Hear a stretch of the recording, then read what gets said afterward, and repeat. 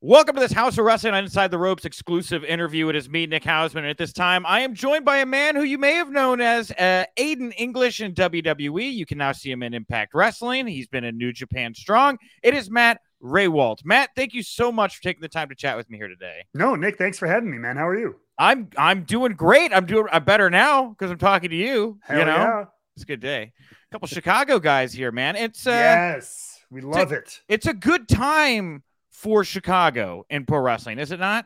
It's good for pro wrestling. Yes. If you're trying to see more than like 10 feet in front of you, it's not because of these wildfire things. It's been like hazy for weeks. Am I right? Dude, it's gross, man. My eyes are on fire. Sometimes my lungs hurt. It's not supposed to be like this in Chicago. No, it's not. But to your point, yes, for as far as pro wrestling world is concerned, it's fantastic.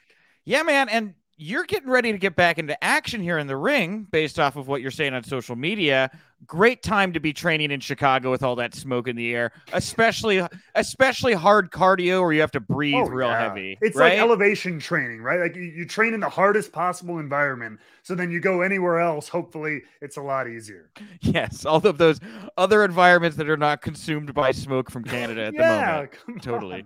So you've been doing commentary over on Impact, and like you had mentioned last year that you were going to like retire from wrestling to focus on commentary, if I'm not mistaken. So this is like a bit of a surprise that you are coming back into the ring. What happened here? Why the change of heart?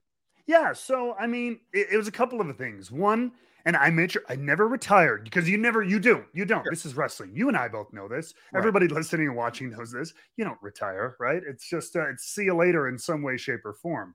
But I kind of really wanted to focus just on the commentary, and I wasn't at the time feeling my best physically. I'll just be honest, just nothing particular injury wise, but just I was like not in the best ring shape I was, and all this stuff, and I just wasn't in the mental state for it either. I was like, I love what I'm doing. Let's just focus on that. I don't want to have the pressure hanging over me of like, oh, I need to get booked here. I need to do this, blah blah blah. I was just like, I like doing what I'm doing. Let's do that. And a couple things changed. One, the cliche answer, just I get to see our Impact audience all the time as we tape in different places, and I'm out there with the crowd, and it's great. But there's something about being in the center of that ring. All right, these are all just fancy words for being I'm an attention hog, right? You're the drama king. You don't need to like you don't need to make excuses. That's like part of the gimmick. I did. I miss the more concrete part of performing, the straight up direct audience interaction. So, and there were two actual conversations. One with somebody outside wrestling and one with somebody inside wrestling. One was my friend by the name of Christian Litke, who's a local guy here in Chicago, who's part of the actor. He actually works on the show The Bear, which has been exploding with Emmy nominations and everything like that. He does some background stunt coordinating and everything. We met for the first time in a couple of years, and I was talking about wanting to get back into that too, getting back into some acting, even like my fight choreography, stunt work background. And I was like, I'd like to maybe do some of that. Chicago's ripe for filming and everything, or it was until the strike started, but it will be again. Hopefully. And he was telling me, he's like, yeah, he goes, it's a good time. It's a good gig. Again, outside of the strike, he goes, lots of stuff is on the pipe. And he goes, I just like being able to keep playing for a living. And that phrase stuck out in my head. It was like, yeah, that's what I want to do too. And like, I'm doing a little bit of that, but I'm like, but I miss playing in the other part of it. I miss playing in the ring a little bit. And then the other conversation was Tommy Dreamer, just in passing at one of our taping, was just like, you ever miss it? And I was kind of like, yeah, kind of. Like, I not as much as you would think, as much as a lot of people are who are out and getting the shakes after like 2 months. I was perfectly good for a long time. And then he was just talking about some of his, ups and downs on the indies, like good shows, bad shows, all this stuff. But he goes, man, I love it. He goes, even when it's the worst show ever, like, and the travel's terrible and you end up getting lost. He goes, man, I meet people. I'm out there entertaining. At the end of the day, really look at what you're doing. So I was like, yeah, I do miss that part out of it. So to make a long answer long, basically, I missed that part of it. And I think the bigger thing was too, after all this time between the 2 years I did commentary with WWE, I wrestled for a little bit after my release, but that was also COVID time. So it was very minimal. And then kind of solely commentary for the last 2 years with Impact. I think I've kind of shifted my mindset as I'm not, it's less pressure on like what it has to be, what it has to look like, where I have to go and what I have to do. It's just get out there, meet people, see places. I miss traveling. I still, again, we do it a little bit with Impact, but even that, because of our tapings, is only ever so often. I'm like, I miss going international, seeing a lot of those fans and those crowds and everything like that. So it was like, you know what? Take what comes. We're not putting any pressure that I have to have 1,800 bookings every year or whatever. Like, just, dude, when they come, take them, have fun, enjoy the experience, really. Because I think in my wrestling days, even though this character is so outlandish, and it always has been, I was under such pressure, especially in the WWE and the developmental times of like, gotta get up. You're trying to get up to Raw. You're trying to become a world champion. You're trying to do this, which are all incredible goals. But like, sometimes you forget to have fun and you forget the joy of it. And because you're so focused on moving up and doing the best thing and hitting this and doing that. But it's like, man, this is a wild, goofy, silly, but incredibly fun business. And I'm out here to have some fun. So as part of the fun you're having here, you teased the Vaudevillians getting back together. I'm very happy about this as somebody who's been watching Simon Gotch's career outside of WWE fairly closely, from Black Label Pro to Bloodsport and things like that. Guy has really started to come into his own, and I think a lot of those light bulbs flashed over his head. I was so happy to see you two coming back together and entertaining bookings together. How's the relationship been between you two? Why now? Why deciding to get back out there together? So, I mean, that's pretty simple again. And we both talked about this in interviews before. Like, yeah, when we were tagging in WWE, we weren't super tight. Like some guys, like the FTR boys, man, they are basically brothers. But yeah.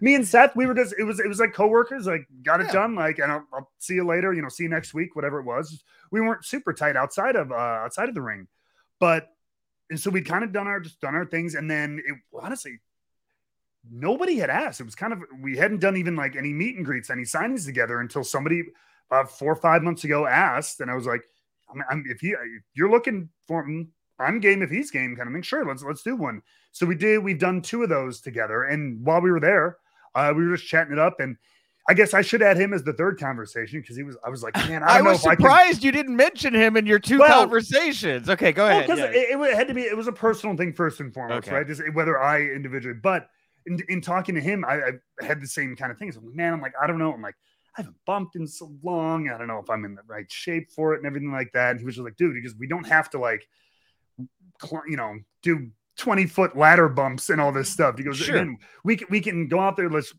one match at a time. You can have some fun. It doesn't have to be, you don't have to take any stupid bumps. He goes, I'll take the bumps. I was like, wow, really? What a great friend. Wow. Okay. And he's been wrestling. He wrestles in Japan. Like, man, he knows how that stuff is. But yeah, so that was the other one. And it was like, yeah, and the more I thought about it, that's a good point. And again, I'm like, you know what? If you're down for it, I'm down for it. Let's entertain it.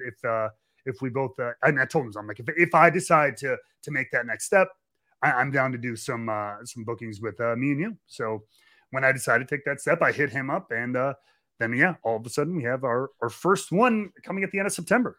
So I was about to ask. So the bookings have already started coming in for the Vaudevillians reunion, yeah? Yeah, they have indeed. See, because you guys were part of like arguably like a golden era of WWE NXT where it was really fun and shiny and bright, and they hadn't really put the pressure on it quite yet that kind of came later and all the changes that came with it. I don't know, when you look back on the time you guys spent in WWE and NXT there, does that resonate when I say that as kind of like a golden era of NXT for you? Yeah, and you're also making me feel old, Nick, because it's like that. It's like, hey, I watched remember when back in 2015, I do declare, like, man, the times were crazy. No, but yeah, no, it really was. When luckily at the time, it was one of those. I told you again, a lot of head down, just go, trying to be the best we can be. But I will say for a lot of us during that time, I think we could feel it, which I'm very grateful for, because there were a lot of moments. And shout out to guys like Kevin Owens and Sami Zayn, who I had great conversations with about that exact thing. Like Sami Zayn would point out that this is wild. Like this is cool. This is punk rock kind of stuff, man. He's like, this is something really special we're doing here. Especially when we started touring on the road and then selling out these big like TV level venues for our NXT show. So I was very, very much there was that feeling of like we're doing something cool here, we're doing something special, and we're lighting something on fire. But yeah, I'm very grateful for at the time both now being able to look back on that time, but more importantly in the moment we were able to really appreciate a lot of that. I know that you guys are in different companies right now, but what about Miro? Have you as you've got the old nostalgia popping right now? Any thoughts of maybe getting back with your other most known? I mean, I'll be honest. I have not spoken with him in quite some time. I know he keeps to himself a lot these days. But again, I am not opposed to it. I did make a semi-popular YouTube video. How at the time I was like, Rusev Day will never happen again, and I still to this day do kind of agree with that to a point. And I don't think it would be a good idea to take that and like. A lot of people say like, oh, do Miro Day in AEW. And I'm like, you think that's a good idea? And I still creatively, I don't think it's a good idea. Working with Miro again in some way, shape, or form, make it something evolved and new. Hell yeah, why not? I think the guy's incredibly talented. I do think there's some good chemistry with us, but I'm always not a huge fan, especially in that regard, taking it from one to the other. I think it will feel watered down. Did you ever talk with AEW about doing anything over there or no? Very, very briefly. Again, that was after the WWE releases during the pandemic. There was brief conversations, but nothing concrete. Yeah, man, that pandemic really screwed it up for everybody, man. You don't say, right? Like, really made it hard on everybody. Did you learn anything from the pandemic era that you take with you that you wouldn't have learned otherwise had you not gone through that? I mean, just one like. To be a bit of a self-starter, because like especially with the lot of us, 1 month into something that ended up being a 2-year pandemic, WWE said, well, chop kind of thing. So it wasn't even like halfway through or something like that. It was like we were at the very beginning, right as everything was shut down, and again, especially for our business events, all that kind of stuff.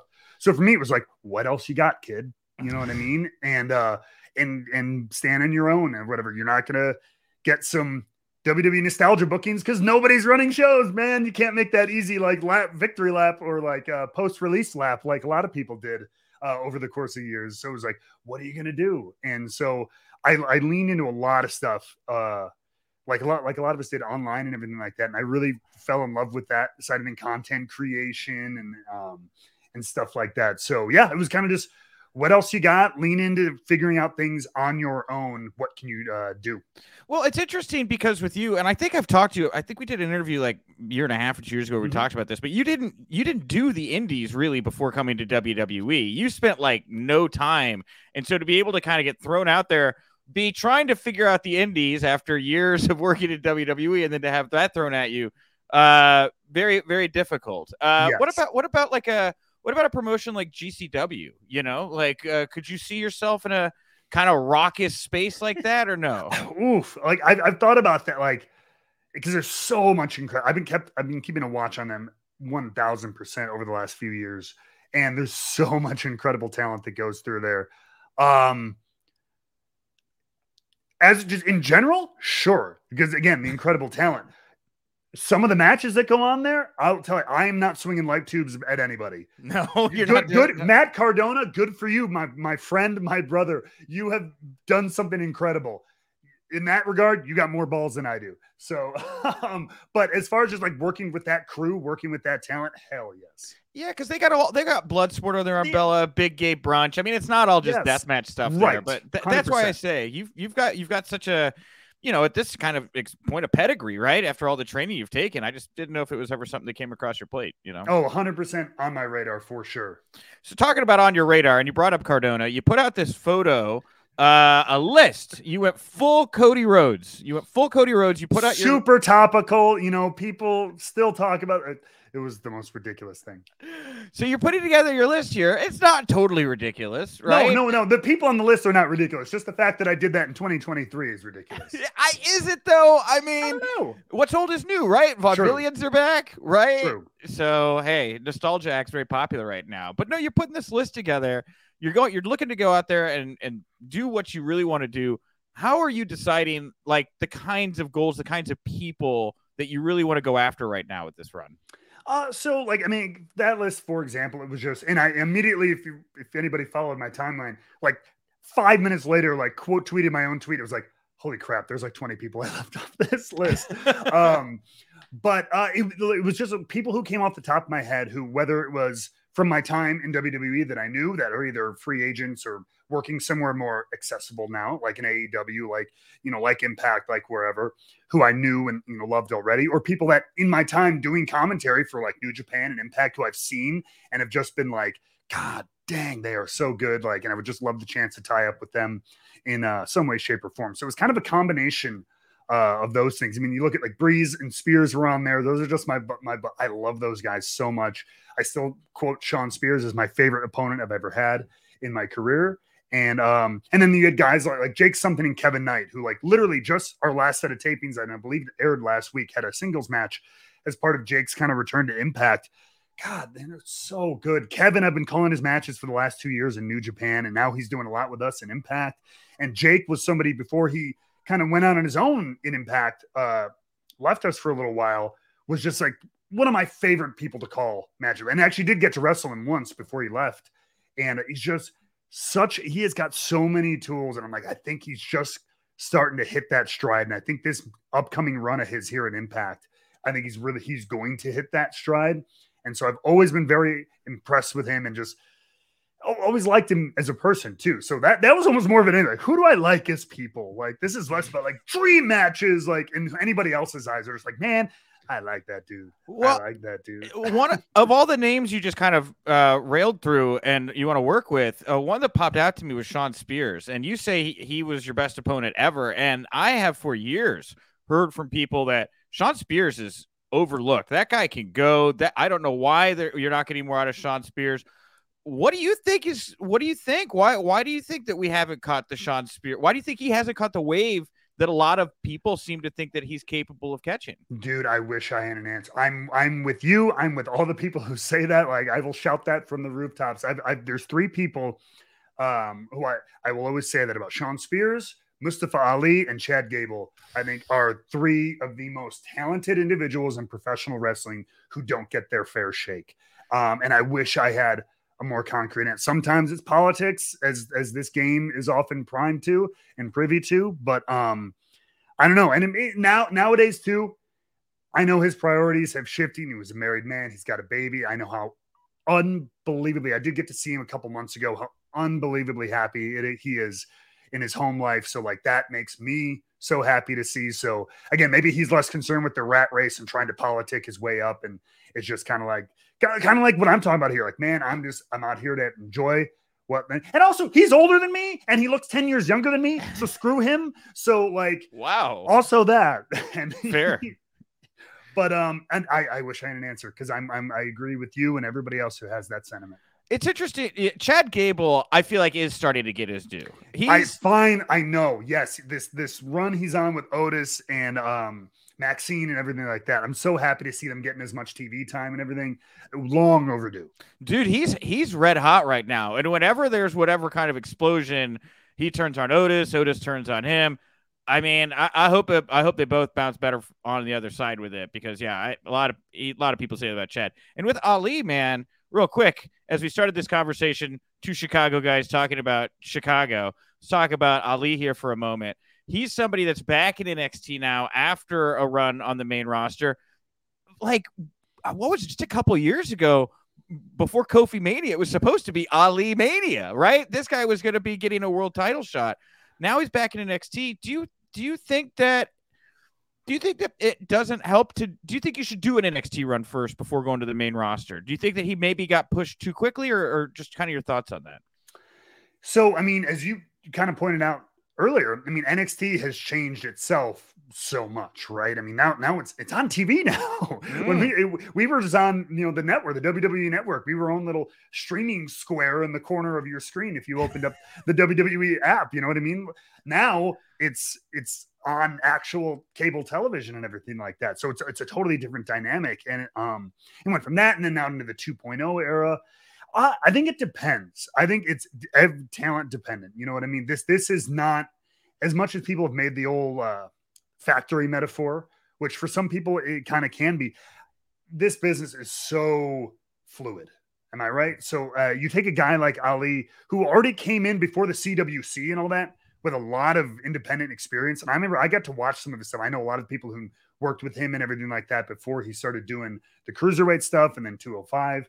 And just I saw a lot of him. Like, he was already such a calm, like, collected, confident. That is such a huge confident performer. Not just like athletic and I can do a bunch of stuff, but like his demeanor, the way he told his stories in the ring, cut his promos. He was very deliberate as opposed to just like too much ball of energy. Sometimes those people need that seasoning. Yeah. So for him, I mean, and also call 205 at the time, with the way the company kind of spotlighted it or sometimes didn't, it was kind of like an NXT experience, right? It just happened to travel on the road with SmackDown, but it was kind of your own little grind, you had your own writers, your own producers, your own roster and everything like that. So I don't think he required an NXT run, like you're saying, but some people I think it's very, very helpful for. Yeah, no kidding, man. Just wanted to talk about Ali. What a great guy. What a great talent, you know? Unbelievable. Former cop, used to like break through windows with like machine gun or like not machine gun, like automatic like shotguns and stuff and like take down drug dealers. Yeah, he almost died. Some guy had a knife ready to stab him on a traffic stop. People do not know this stuff. It's crazy, right? Unreal. Dude. You talk about a demeanor. That's the demeanor right there. I've had a knife pulled on me. I'm a Chicago cop, right? Yeah. All right. Matt, great conversation. I'm so happy to see you back out there. And again, I'm really just happy to see you and Simon as well getting back together because, again, as somebody, again, like Chicago was a hotbed for NXT, right? I saw you guys quite a bit, and I loved the whole opening, the whole presentation. I'm as shocked as anybody within a year of the main roster. You guys were in a very different place. So, thrilled to see you guys out there again, getting to have some fun. Where do you want to send people to find you, follow you, support you, all those great things? No, I appreciate it. I mean, pretty simple. I mean, Drama King Matt on everything. I mean, Instagram, Twitter. I guess I have to say Threads now, right? Or X. And then X. I don't know. But Drama King Matt on pretty much any platform you find a social media on, video, all that stuff. It's all Drama King Matt. And if you're into the brown spirits like I am, wrestling with whiskey is my little side project. So come hang out with me there. Have a drink.